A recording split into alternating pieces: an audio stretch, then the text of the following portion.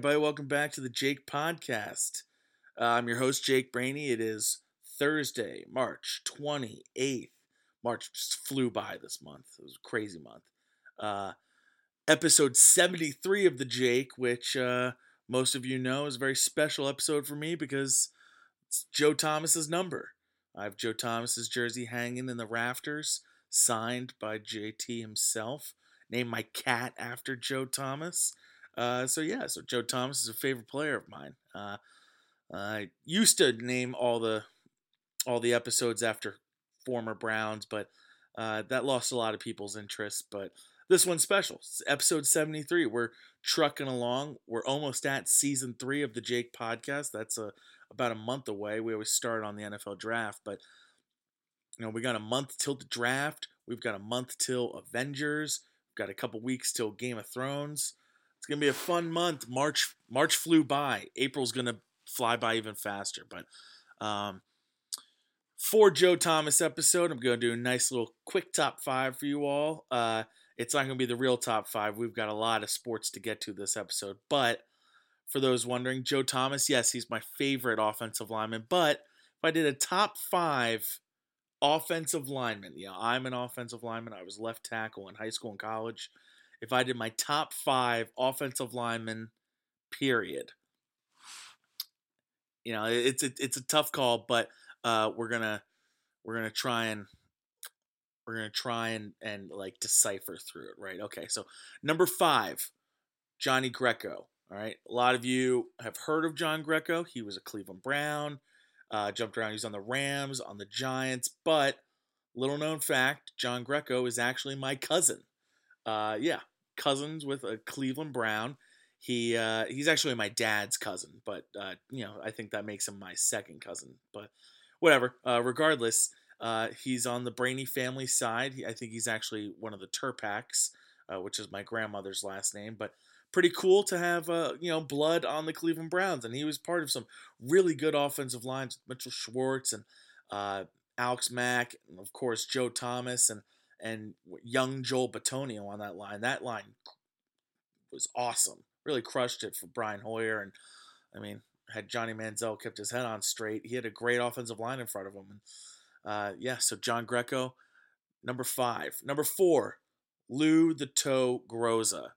All right, so love me some Lou Groza. The Lou Groza Award goes to the best place kicker, but he was actually an offensive lineman for the Browns, some very good Browns teams.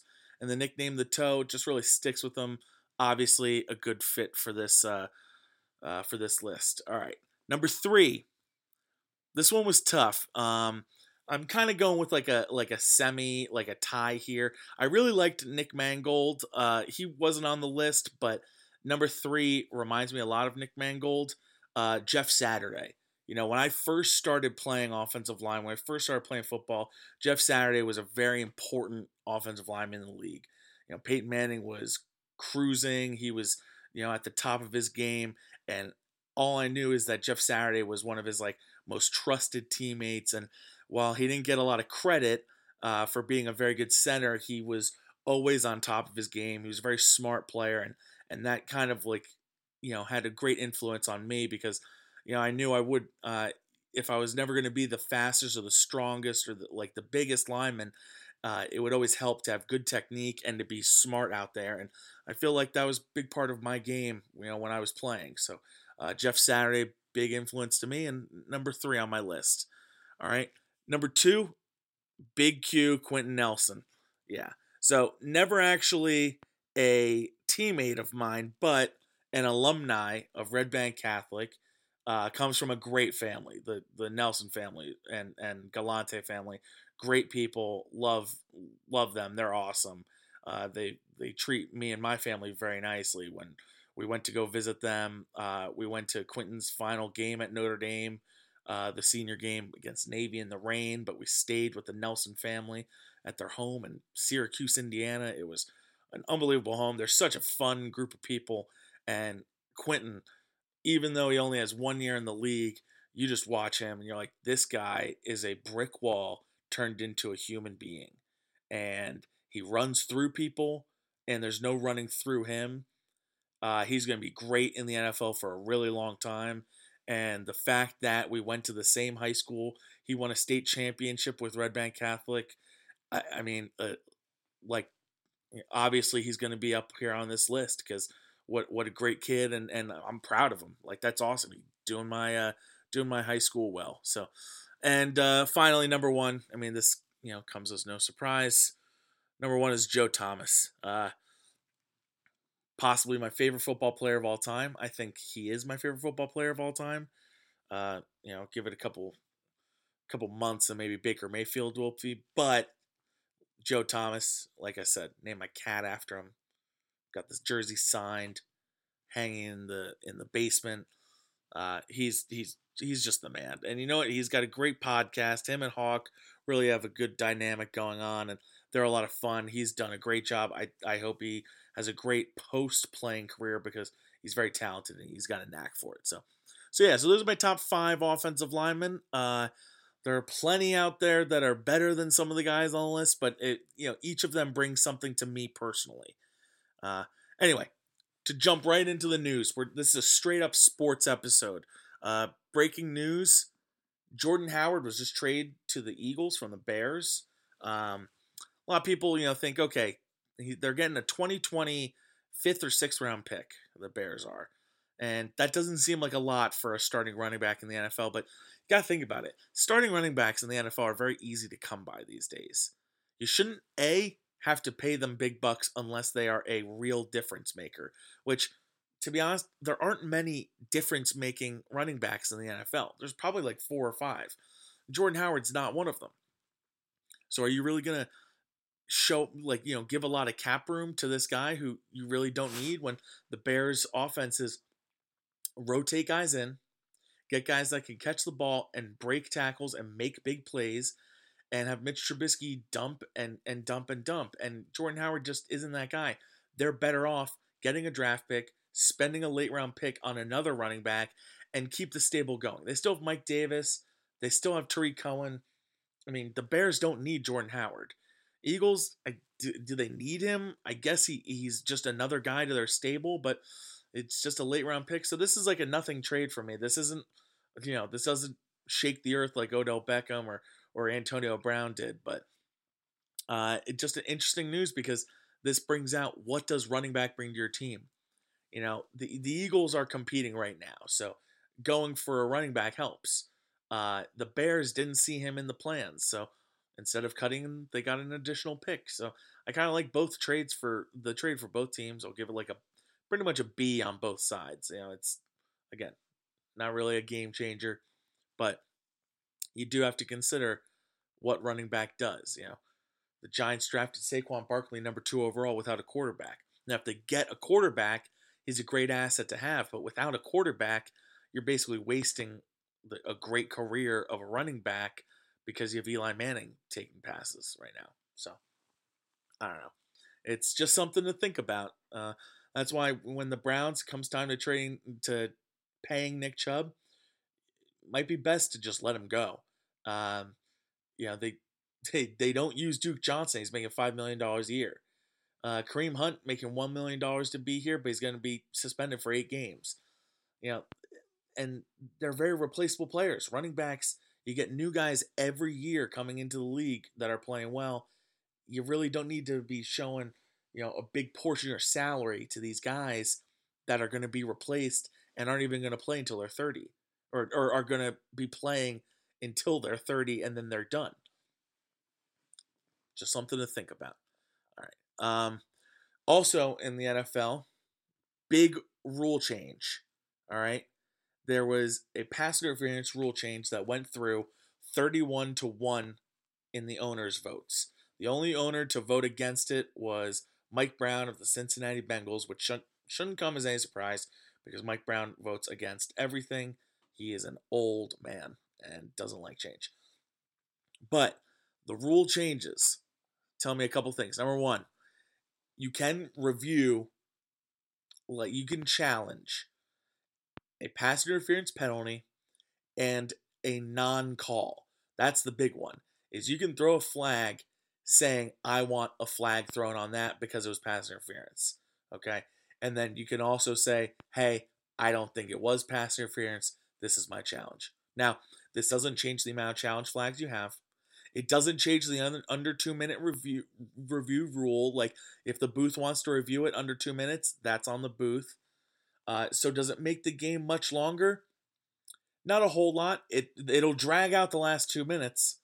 I mean, every Hail Mary will go to review now, and they're going to find things on these Hail Marys that are going to drag these games out.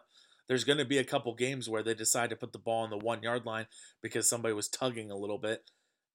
And you know what? My biggest problem is the NFL caved. I mean, this is a huge cave to allow them to basically protest penalties. It's good. It starts with pass interference. The next is going to be helmet to helmet, or it's going to be roughing the passer. And when you slow all these things down, they always look more egregious. You slow down a late hit, it looks that much later because it took slow. It was slow. Then what are they going to review? Offsides, review holding. There's holding on every play. It's just a slippery slope, and they got to be very careful. The NFL caved, and now everyone's going to say, all right, you can review penalties. We're not going to stop. So while I don't think it's going to expand games all that much, the last 2 minutes of the game are going to be kind of brutal to watch because it is just going to be a slow bleed. And I think the NFL is going to learn their lesson this year on that. I'm actually okay with the reviewing process. I just think they need to speed it up. I'm okay with them reviewing these penalties and these rules, but they need to speed it up so that the moment this happens, let's say Baker Mayfield throws a pass down the sideline, nothing gets called. All right. There should already, but Baker Mayfield is yelling for a call. He thinks that Odell Beckham was held and that pass interference should have been called. Brown should have the first down at the 20-yard line. Before they even go to review it, there should already be a ref upstairs reviewing this so that they should have basically their result by the time that they call up and say, hey, we're going to look at that play. And they go, we're looking at it right now, and we have determined it is a penalty. So that you don't even need to cut to commercial. You don't need to look at this 3,000 times. You just know it. There's a ref upstairs, and he has to answer the questions after the game because you make him available to the media, then it solves a lot of these questions of what was called, why wasn't it called, and stuff like that. I think this is a simple fix. I think they just need to get control of it. They keep on trying to put a band-aid over a bullet hole, and it's just not working. Get on top of it the right way, and this can be done well. All right. I just think it's a slippery slope if you don't do it right. But if you do it right, it's good. It can be good.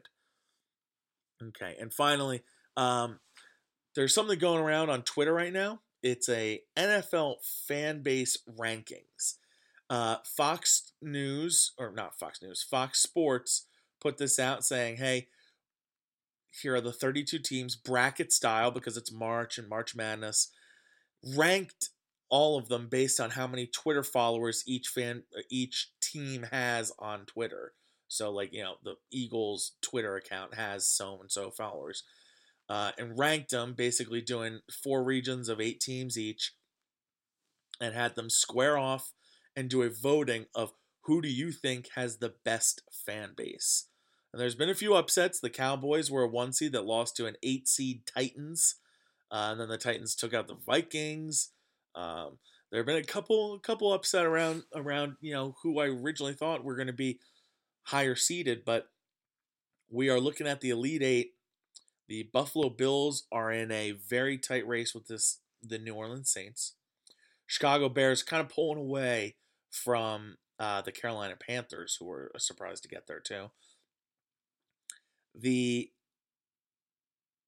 Indianapolis Colts and Tennessee Titans are in a very tight battle as well, which was surprising. I didn't think either of those teams would be here, but, upsets. And, of course, the Philadelphia Eagles, who were one of the 1 seeds, taking on the Cleveland Browns and trail by just a little bit. Now, I know what you're thinking. The Browns, Oh, they're the hot team recently, but no, no, no, no, no, no, no. This isn't a recent thing. The Browns might be sixth in seeding because of, you know, how many followers they have and stuff like that. But Browns Twitter could come alive when you need it. Number one, we take to the internet a lot because we have a lot of frustrations, a lot of pent up energy. So we go to Twitter a lot. We know how to share these things. And internet polls, we're well used to this. Remember the Madden cover in 2012, right? Peyton Hillis won. How Peyton Hillis won? He had one good year of his career ever, but people liked it. White running back. He's like basically the white rhino here. And Browns fans really know how to carry these votes because they know how to make fun of themselves. We know we know it's ridiculous, but we accept that. And that's why we have so many good t-shirts and shit like that. That's a lot of fun. All right. And the next part about this is also, they are the hot team coming up, right? A lot of people are jumping on the Browns bandwagon, which is crazy that Eagles fans are now like saying, oh, this is all NFC East teams voting against us as these quote unquote Browns fans. Like we've always been here.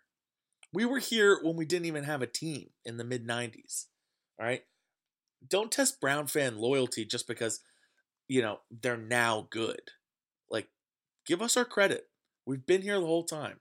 I was sitting through some really shitty seasons so that I could be here for these stupid Twitter votes. But regardless, it's a tight vote.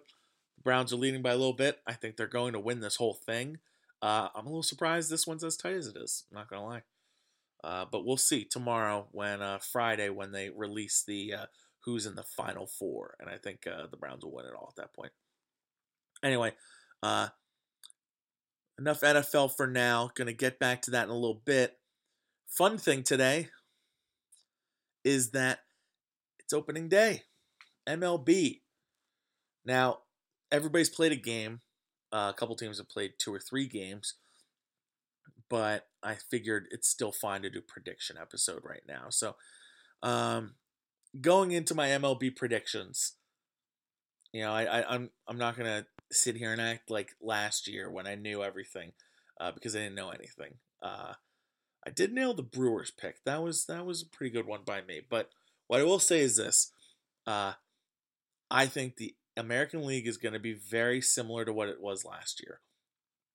I think the Yankees and the Red Sox will still find their way to the playoffs. I think the Yankees are going to win the division. The Red Sox will be a wild card team. I think the Astros and Mariners will also find a way to the playoffs. Astros winning the division, Mariners being a wild card. You could possibly flip them based on how the Mariners have looked so far. And then also, even though they got rid of Robinson Cano and Nelson Cruz, they still look like they're going to be a tough out. And then the AL Central, I've got the Indians winning the league. I got them winning 92 games. They're going to hold off the Twins. Even though they lost game 1 today to Minnesota, Barrios pitched amazing. He's the best pitcher in the American League Central that's not in Cleveland. And you know what? They're going to have to play him 4 to 5 times this year. They got rid of it on opening day when usually the Indians' bats suck anyway. Might as well knock it out. So, it's fine. They're down 0-1 in the season, but I still think they're going to win the division. And I think they're going to win the American League because I think that pitching and experience is going to come huge in the playoffs this year. And we're going to finally see the Indians break through and win the World Series. That's just me. I got Frankie Lindor as the team MVP, finishing top 3 in MVP votes. I've got Corey Kluber as the team's ace, even though there's a good chance he's the 3rd best pitcher on this team this year. I think Trevor Bauer actually has the best numbers of any pitcher, but right now it's just really tough to like anything Trevor Bauer's saying. He's being very difficult to root for him. Newcomer, I think Hanley Ramirez is going to make a big impact for this lineup. I could be very wrong. I think Hanley Ramirez goes one of 2 ways. He could be Austin Jackson-ish and really help the team when we ask him to and be a key contributor to the lineup, or he's like Brett Myers and he's off the team by the end of April. And it could go one of two ways. But I think, you know what? They're only asking him to be the DH. Basically, bat fifth. When guys get on base, hit the gap. Don't do much else. And I think he's going to be able to do that for them. Uh, Rookie of the year, it's going to be weird. I don't think the Indians will have anyone qualify for actual rookie, but I'm very excited for Oscar Mercado to come in. And I think him and Jake Bauers are going to be legit parts of this team going forward, even though this year might be a little bit of a grind and a little bit of a learning curve type of year. But I do see those two guys being integral parts of the Indians going forward, going into the future. Yeah, so I think these are big things. Baseball season is upon us. A lot of teams made some big offseason acquisitions, made some big moves. But you know what? This opening day really gets you in the right mood. I went to opening day last year, Cleveland Indians versus the Kansas City Royals. It was the first time I had ever gone to opening day. It was cold as shit. The weather was like mid-20s. We're wearing sweatshirts and gloves and eating just to keep us warm. Very uncomfortable day, but getting to see the Indians like win in person is always fun. And going to my first ever home opener, it was just a cool experience, and I really appreciated the McGuire family for helping me out and letting me do that, and my cousin Adele for letting me crash at their place. So it was a very cool weekend. Just wasn't able to flip it this year because I play on a Monday. It's just a very weird, I would have to take off 2 days, and I got a lot of things going. I got like 5 weddings this year I gotta go to.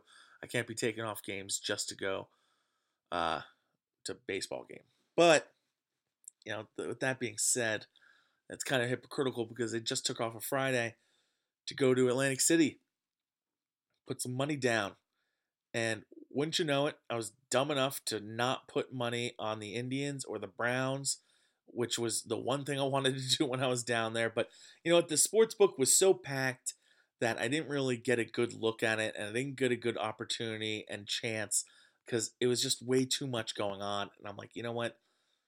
It slipped my mind. So I'll have to do it up here at Monmouth Park because I'm definitely going to be putting on money on the Browns to win the Super Bowl. I mean, I put money on them to win the division last year. They came up just short. If I put money on them to win the Super Bowl and they come up just short, I think that's a good waste of money because that means they'll be having another good season. And they'll put on some money on the Indians. Apparently, both the Indians and the Browns have the same odds to win their respective championships, which is crazy considering 2 years ago the Indians were in the World Series and the Browns were winless. So think about that for a second. Pretty crazy what we've come from. Browns were 1-31 for 2 years. Indians were in the World Series, 1 seed in the American League, and then also winning the division the next year. But somehow the Browns have found their way into contention. It's a really cool world. I hope everyone's getting on board because this is gonna be a lot of fun. All right, but my next thing for opening day gets you in the mood for baseball. Makes me want to watch baseball movies. Right? You got The Natural. You got For Love of the Game. That's a good one too. Yeah. Growing up, I had movies like The Rookie and Little Big League, Rookie of the Year, Angels in the Outfield. There are a lot of really good baseball movies. So why don't we do a little top 5 baseball movies? All right. Number 5. This might shake some people. I'm going with Hardball. Keanu Reeves. Great movie. I mean, first of all, his acting is like a 10 out of 10. He's a little too eccentric in it at times, but wow, Keanu just puts on a show. And I mean, who doesn't cry when G Baby gets killed? Movie moves you. And it's about kids playing baseball. Great movie. Number 4, Summer Catch. wild to add this to the list. But you know what? I know it's not really a good movie, but it's like a brainy family movie. And I don't know if you guys understand how, like, what that means to us. Like, there are a ton of, everybody's got like the family movie, right? We've seen Summer Catch like 1,000 times to the point where like I got like drunk and quoted the whole thing at my friend's house one time and really pissed off my friends. But fun movie. Freddie Prinze Jr. overacts, really gets a little too intense about Cape League baseball. It's fun. It's whatever. R.I.P. Brittany Murphy. R.I.P. Jessica Biel's acting career, because I feel like that was the last thing she was ever in. And yeah, you know what? It's a fine movie. If you want to criticize me because it has like a 2.0 on Rotten Tomatoes or whatever, go ahead. But it means something different to me because I know every line of the movie. And as corny as it is, sometimes baseball should be corny. Number 3, Moneyball. Great movie. Great acting performance by Brad Pitt. It's about the 2002 Oakland A's, which was a team I actually really liked a lot because I didn't really know much about the Oakland A's, but as I was like, this was before I was playing football. I only had baseball, and I was really into baseball at the time. I liked the A's logo. I liked the fact that the A's weren't the Yankees. I think that was my favorite part about them, was they were the best chance of the Yankees not winning the World Series was the A's beating them. And growing up in New Jersey and around Yankee fans all the time, I was like, you know what? If the Indians can't beat them, maybe the A's can do it. So I became a quick fan of that A's team. I really liked it. The movie surrounded the actions of Billy Beane having to replace some all-stars that left the team. Johnny Damon, Jason Isringhausen.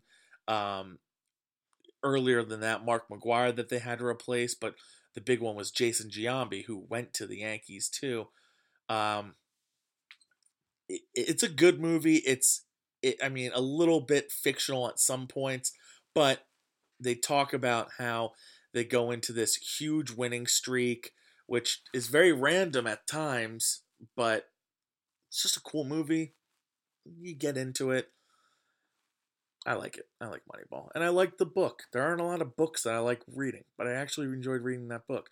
I wish that they went into Billy Beane's baseball career more in the movie. They made it like a 10-second montage in the movie, and it's like, man, I felt like that was a much more important part of the book. I feel like they needed to hit on that more, but I guess that's the problem with book adaptations onto the big screen. Number 2.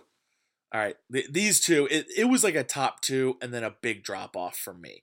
Number 2 is Field of Dreams. And when it comes to emotional movies, Field of Dreams is right at the top for me. This was one of the first movies that I remember watching as like a kid. Gotta love Kevin Costner. I mean, the guy is all over the map with baseball movies. Like, a lot of people have their top 3 as Kevin Costner baseball movies. He's that good. But in this one, he's not actually a baseball player. He can play baseball, but he hated baseball because his dad forced him to play it so much. But it's more or less a father-son tale, a coming-of-age story of like maturity and family. And I don't know. It makes me tear up every time I watch it. I feel like it's about more than just baseball. And James Earl Jones is good. It's a good movie. Field of Dreams, brainy classic again, but nothing can compare to number 1. No, it's not Bull Durham. It's not Bad News Bears. It's not Fever Pitch. It's not The Sandlot. It's Major League, guys. I mean, come on. Major League, about the late 80s Indians who couldn't win shit and then had to strip down the team because the owner died, and the Playboy showgirl ex-wife of Donald Phelps, the owner, now is owning the Indians. And what does she do? She wants them to move from Cleveland to Miami. You know what? Surprise 1-minute movie review starting right now on Major League and why it's my number one baseball movie. Okay, so like I said, the ex the showgirl ex-wife of Donald Phelps inherits the Indians, wants to move them to Miami, but her agreement with the league and this town of Cleveland is that she can't move them unless the attendance dips to like a severe low. So how does she do that? She gets rid of the good players, she brings in a bunch of shitty players, and she hopes for chaos and so much distraction that they'll have no choice but to allow her to move the team to Miami. However, hijinks ensue, and it turns out these players that she put together with the manager from the minor league baseball team who sells white walls on the weekend, it all comes together to put this, you know, mishmash of players and old talent together. It's great. Jake Taylor, old all-star catcher who's well past his prime, pulls these guys in. Willie Mays Hayes, their center fielder, who's really can only run but can't hit anything. They have a Cuban outfielder, Pedro Serrano, who hits a fastball a quarter mile but can't hit a curveball. And of course, Charlie Sheen playing Rick Vaughn, this wild thing pitcher who can throw the ball a million miles an hour but has no control. Uh, Very funny movie. One of my top comedies ever. One of my top sports movies ever. My number one baseball movie ever. Major League, not only is it all of those things because it's a funny and entertaining movie, but the bias kicks in because it's about the Cleveland Indians. And you get to see the Cleveland Indians actually be good. I wonder if everyone thinks Major League is as good as I think because, I have this completely biased view of the movie. So I'd like to hear what you guys think of Major League because how am I supposed to be unbiased when it's about the Indians? It's about this group that no one believes in, which is just Cleveland personified to me. So, I mean, when all this adds together, yeah, no duh, it's my number one. And that's my 1 minute movie review and also the end of my top 5 rankings. Uh, yeah. Okay, so that's enough baseball today. We've got a lot of things to get to on the NFL draft coverage. So if you're not into the NFL draft, you might want to skip around a little bit, but I think you're going to like this little coverage that I do here. So today I want to talk about the defensive prospects coming into the draft, all right? We'll start with the back end. I'm going to do my top 5 corners and just give a little I'm going to do top 5 at each position and give a little rundown of what I've seen from watching these guys and what I think is going to happen to them. All right. Cornerbacks, I don't think there's some real top end talent in this one. There's no Patrick Peterson. There's no Marcus Peters. Uh, I think there are some guys, probably 3 or 4 really good ones, and then another 3 potential starters. But I don't see any Pro Bowl talent here. It's a thin class. I think after the 3rd round, you're basically drafting for depth and hope and a prayer. But with cornerbacks, that can happen sometimes. It's like wide receivers, where if you draft a guy with potential and you can really coach it up at those positions, you might find yourself with a gem. So my top 5 corners, number 5 is Julian Love from Notre Dame. Really is just a good all-together package. I think he's going to be not an instant starter, but he'll be starting at some point his rookie year. He's not the fastest or the strongest, but he's a smart player, and he's going to be pretty good and find his way to make plays on the field in really any defense. I think he's a solid corner. Number 4 is Greedy Williams from LSU. A lot of people have him as number 1 because of the physical traits and that fact that he went to LSU, but he doesn't tackle well. And I don't know what everyone was watching. I thought him running around at the combine was ugly. I didn't think it was that good. And to be honest, I don't see it all that much. I see flashes, but corner is not a good position to grade on flashes. It's consistency that you want. And I don't like the consistency there. And when you look into the fact that he didn't play a whole lot of great passing attacks at LSU, it makes you wonder how he's going to hold up when he's asked to be the number one corner on a number one wide receiver. So I have him as my number 4 because I think he's got a lot of talent, but I don't think he's as consistent as the top 3 guys. And I think that's going to be what does him in a little bit. My number 3 corner is DeAndre Baker from UGA. A lot of bad buzz coming from him recently. He's apparently not interviewing well. And on top of the fact that he didn't have the best combine, it's going to be, kind of like it's a slippery slope this time of year. You want to be careful. I still think, you just put on the tape. He's a good cornerback and lots of production. He was very productive at Georgia. And even though I'm not going to give him credit for facing a bunch of good quarterbacks where Greedy Williams didn't, but he just seems more the part because, I don't want to say Greedy Williams was like inattentive or if he like didn't show all of his heart and stuff, but he did sit out at the end of the year and I don't know, that always rubs me the wrong way. So I have DeAndre Baker neck and neck with Greedy Williams. But number 2, Justin Lane from Michigan State. Justin Lane I really like. It's always easy to be biased because of the Cleveland aspect, but he is a all-around good cornerback. Always finds his way to the ball. He, again, didn't make like a ton of picks, but his hands are always on the ball, and I like that about him. I think he didn't get nearly enough early praise, but now it seems like he's gaining a lot of momentum to be in a first round discussions. And I think, to be honest, I think he is gonna be late first, early second. But number 1, I like Byron Murphy. I don't care about size when it comes to cornerbacks because I think the guys who play hard and play right, doesn't really matter what their size is because you need them on the field. And I'd like that about Byron Murphy. Yeah. All right, my top 5 safeties. I've got, for the 5th spot is a tie with Darnell Savage from Maryland and Amani Hooker from Iowa. To be honest, I like Savage more. I just wanted to include Hooker on this because I feel like there's a drop after these 6, and I just wanted to include Amani Hooker. But I like Savage. I feel like he's flying. He's a bullet when he sees the ball.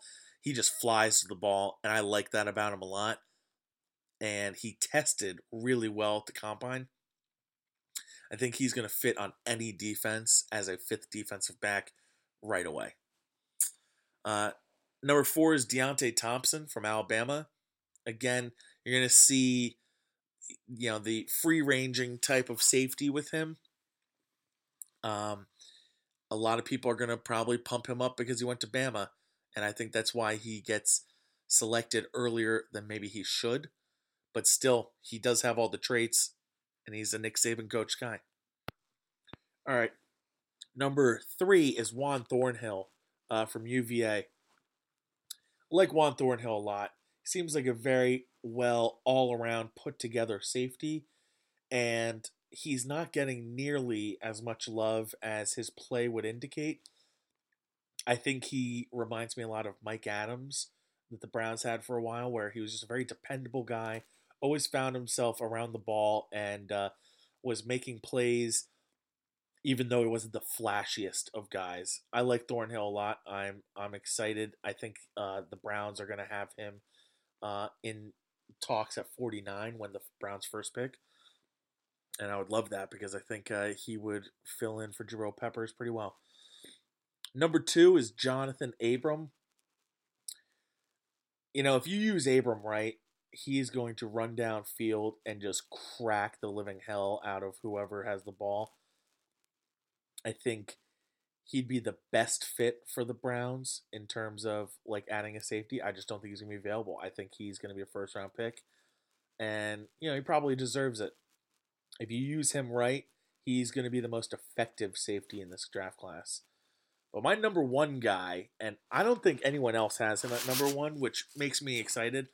Taylor Rapp has years of experience always finds his way around the ball. It's like he knows what the quarterback's going to do before the play starts, and I think that is the best trait a safety could have. He doesn't miss tackles. He's been a part of a pretty good Washington defense for a couple years now. And, I just think the safety position, what I want is security and reliability, and that's his game 100%. I think he's going to be a second round pick, and if he's there at 49, that'd be an awesome pick for the Browns. For the D-backs, the first off the board, I think Greedy Williams will be the first cornerback taken, and I think Abram will be the first safety taken. Probably Williams, I see going in the early teens. Maybe like that 12 to 14 range, and then Abram, I see going in the early 20s for when these guys start going. My favorites, I just said, Justin Lane for Michigan State. I just love the idea of coupling Denzel Ward and Justin Lane, two Cleveland kids in the Browns secondary. Big Ten corners, young. They played against each other in high school and college. Love the idea of adding them. So Justin Lane's my personal fave, and Taylor Rapp, like I said, he's my number one. Even if he wasn't my number one rated, he's still my favorite because of I just think he's so underrated.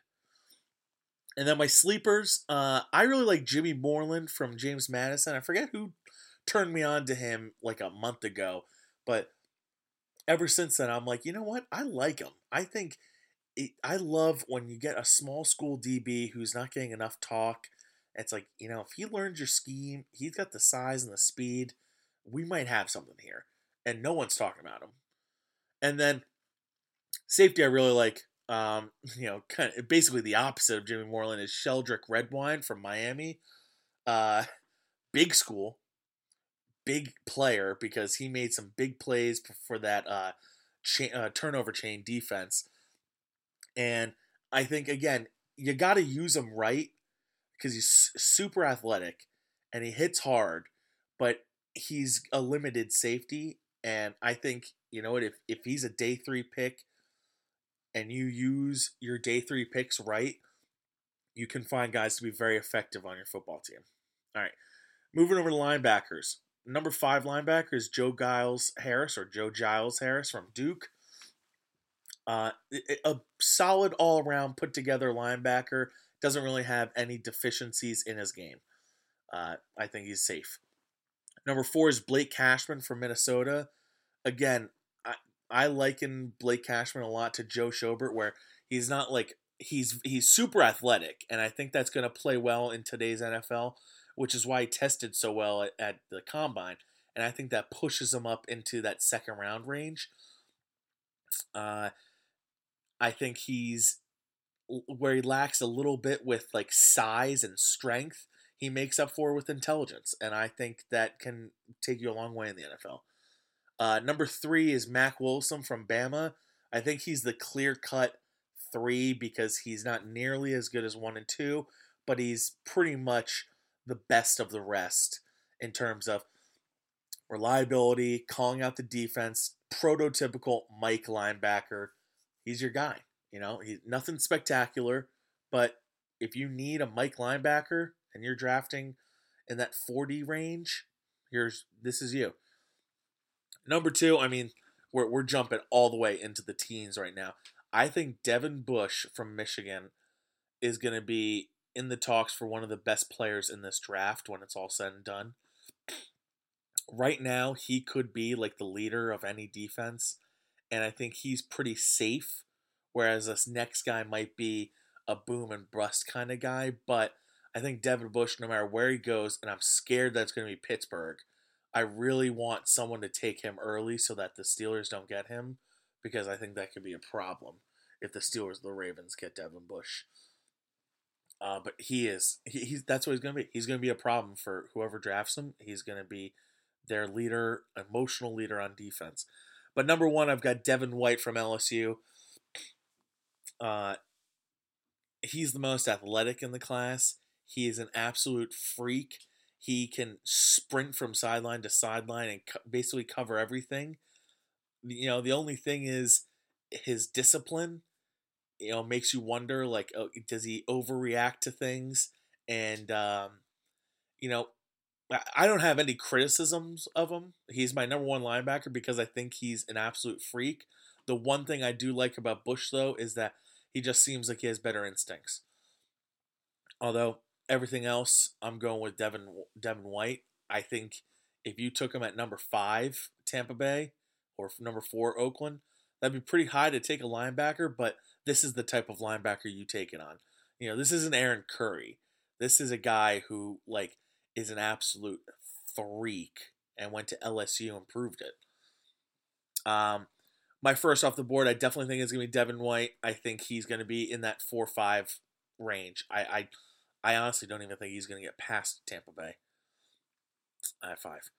My favorite for the in the draft, it's a tough call. I think we're gonna go with Devin Bush because for the longest time I was thinking at 17 that was gonna be in the talks for the Browns. Some people who have him in the second round, I think that's hilarious. This guy, he's just going to be really good. He's going to be a very good linebacker for a long time. And then my sleeper, I like Terrell Hanks from New Mexico State. I saw him first at the Senior Bowl and just loved a lot of things about his game. Now, he's going to be on the undersized of things because I believe he was a safety 2 years ago. But it just shows why he flies around so well. He seems like he can be the captain of a defense. And as a day 3 guy, you're going to get a pretty good special teamer at the very least. And at the most, who knows? Maybe you get a steal and a starting linebacker one day because I think Hanks has that type of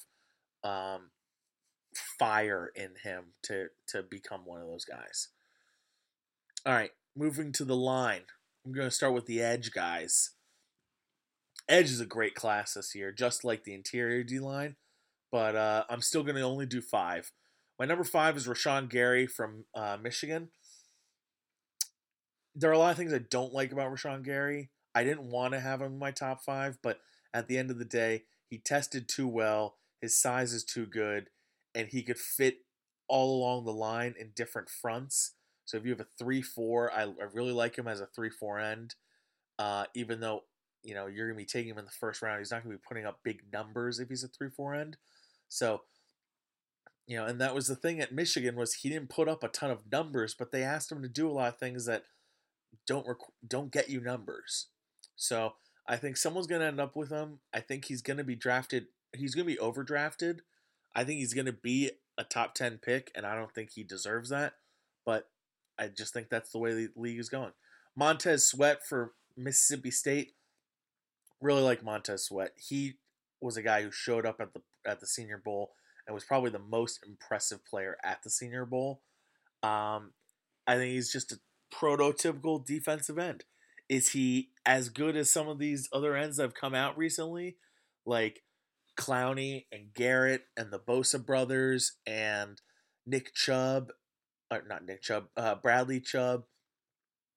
No, he's not on that ring of guys. And Khalil Mack, no, he's a step down from them, but I think he's better than Marcus Davenport was last year.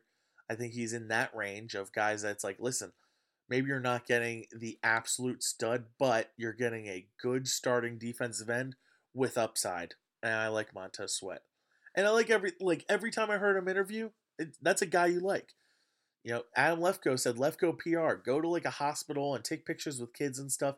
Show that you can be the guy because, something about him right now doesn't scream the guy because you're going to be taking him in the first round. You're going to say, hey, listen, this is the face of our defense. You want him to show that he can be the face of your defense. So I'm agreeing with Lefkoe there. Go out there and show that you can be the guy. Top 3 is where it gets fun, though. Josh Allen from Kentucky, sack artist.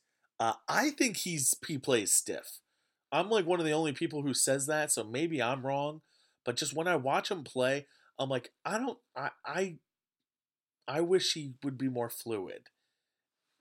Maybe I'm crazy. Maybe I've seen him too much that it just looks robotic at this point. But he has a great speed rush. He uses his hands really well, which I think is great for a pass rusher. And I think he, I mean, he's in play at number 3 for the Jets.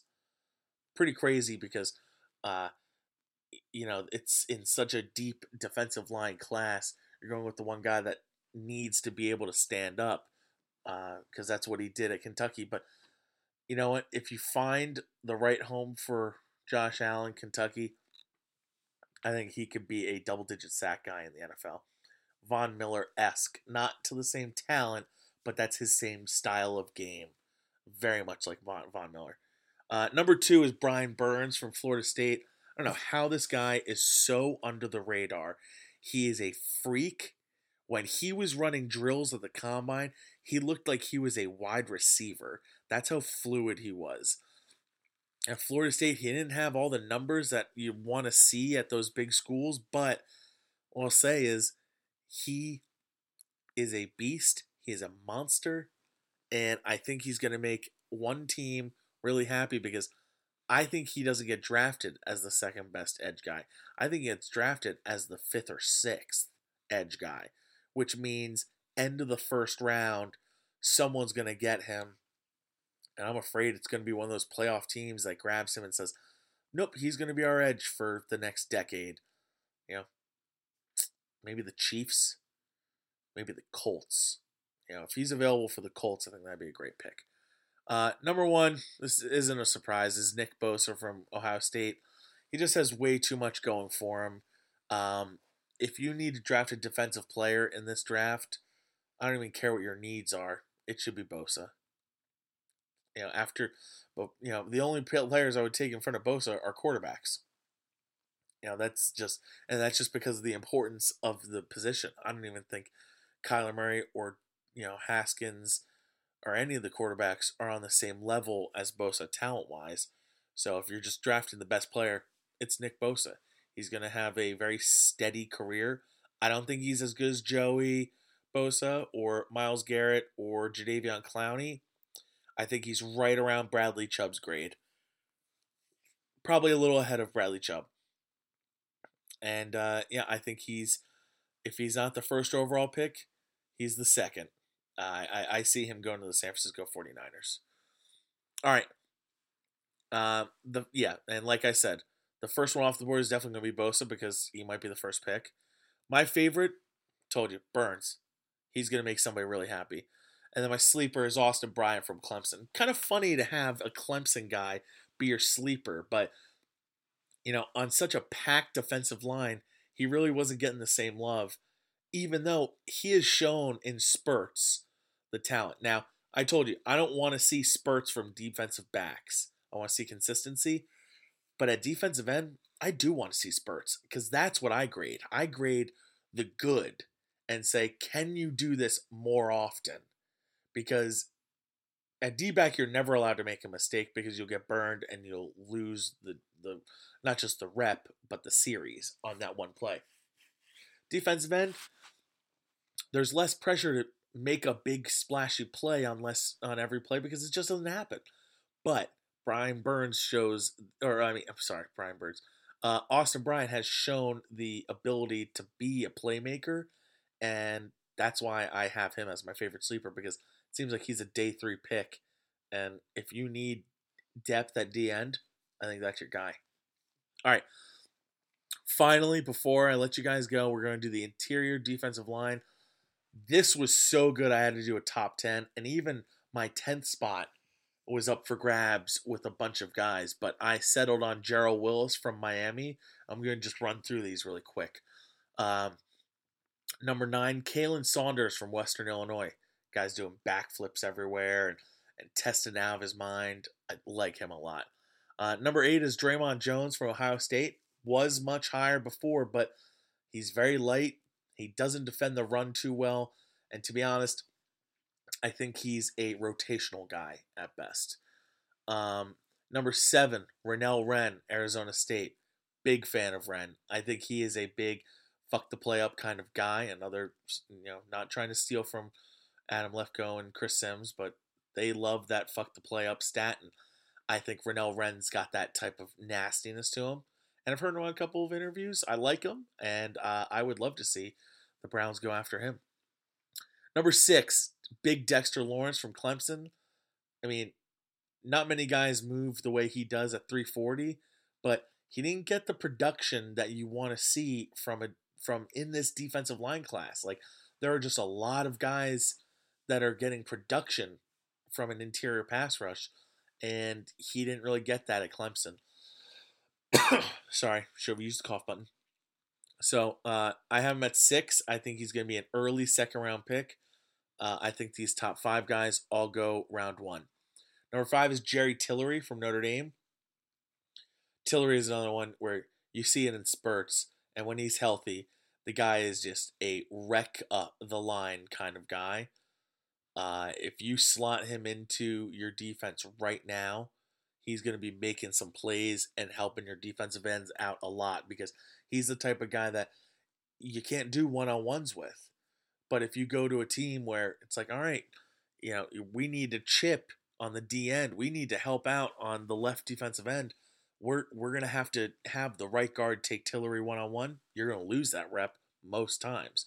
So I really like Tillery. He's very long, he's very tall, and I think he could fit on most defensive lines right away, being an impact player. Number 4, Jeffrey Simmons from Mississippi State. Simmons obviously has the checkered past. In high school he got in the fight with the girl, and then he tore his ACL right before the combine. So he's going to be out and sidelined for a while. So whoever's drafting him is not drafting him to help their team out this year, which is a tough sell come draft time because you want to be getting impact players. And Jeffrey Simmons is clearly not an impact player for this year. But if you see the potential with him, you'll see that he is a top 5 talent. He, not just top 5 defensive line, top 5 in the draft talent. He gets upfield really fast. He doesn't get, even when you try to double team him, he can split that really well too. He's got a lot of strength to him. He's got a lot of nastiness to him. He's one of my favorite players in the draft, and I think this ACL injury, I'm really interested to see how they play it out because he should be a first-round pick. But I think this might let him slide into the second round, and a team that maybe has 2 twos is going to take a punch at him. I think he's gone around 40, but I would not be surprised if he's taken in the mid-20s. Top 3 guys, going Christian Wilkins from Clemson. Talk about tenacious, effort, willingness. He's everything you want in a defensive tackle. He's hard to block. He's super athletic. He's the guy that does the splits after they win national championships. I think Wilkins is going to have a very long career in the NFL. Number 2, this one was tough, but I had to do it because I just couldn't take number 1 off the board. But number 2 is Ed Oliver. I think Ed Oliver has a chance to be the best player in the draft. He has so much upside. The fact that he's a little light doesn't bother me at all. I'm not comparing him to Aaron Donald. I'm just saying Aaron Donald is able to do it at a light weight. If Ed Oliver continues to work hard and show up and show out, he's going to be a very effective, player in the NFL. And I'm rooting for him because I think he's going to be great. He's another guy on my short list of guys I don't want there when the Ravens and the Steelers are picking at 20 and 22. I think he could be a problem. I don't even want him there 11 when the Bengals are picking. I think he should be a top 5 pick. I think the Raiders should take him or this guy I'm about to talk about at number 4. And I think if Devin White should be in the conversation with those two for the Buccaneers at 5. Okay, so keep your eye on Ed Oliver. I want to see where he goes on day 1. And then most importantly, number 1, Quentin Williams. Up until the quarterback talk, he was getting a lot of first overall talk. It seems like that's faded. Don't know why. He is a massive athletic specimen. Very young. Only has a year of real good tape from Saban. But then again, You just look at how many defensive linemen have made it to the NFL recently, and yeah, you let that slide because, I mean, he wasn't gonna step in front of Deron Payne. You know, he's not gonna be sidelining John Allen. No, he has to wait his turn, and when he got his turn, he showed up. He should be a top 5 pick, and he's just an absolute athletic beast. And he's huge. He's got a big career ahead of him. First off the board is definitely going to be Quentin Williams. I'd like it to be Ed Oliver, but it's just not going to work that way. My favorite, it's tough to really pick a favorite. I love Jeffrey Simmons and Jerry Tillery. I love Rennell Wren, but Ed Oliver's my guy. When the Browns were at 17, I was hoping Oliver was going to be there every single time. Now, Browns aren't at 17 anymore, but they do have a shiny new piece in Odell Beckham. I'm hoping they get a couple of these sleeper guys later in the draft. My favorite sleeper is Michael Dogby from Temple. Another guy that's just super athletic and really just like a physical specimen. Like you look at him and you say, how is he a defensive tackle? The way he moves, he weighs over 300 pounds. Like, what is this that's going on? So I'd like him. I think, I've seen him way too low on some of these reports that he's going 6th round. I think he is a 4th to 5th round talent right now with potential to be better. And I think it's looking like he's going to be a day 3 pick anyway. So interesting stuff. I'm so excited for the draft. It's less than a month away. I mean, I don't know if I'm going to be able to watch it live or if I'm going. I don't really know what I'm doing. So it's going to be weird. I'm probably not going to live simulcast this year. But if you have any questions about the draft, you hit me up. I want to talk draft. I'm going to be doing my offensive players next week. And we've got a lot of things going on with baseball, with the NCAA tournament, with Endgame, Game of Thrones. Lots of fun stuff coming this month of April. All right, everyone, thanks for listening. Kept you a little longer than I thought, but it's late. It's time to go to bed because I am tired. All right, see you guys next week.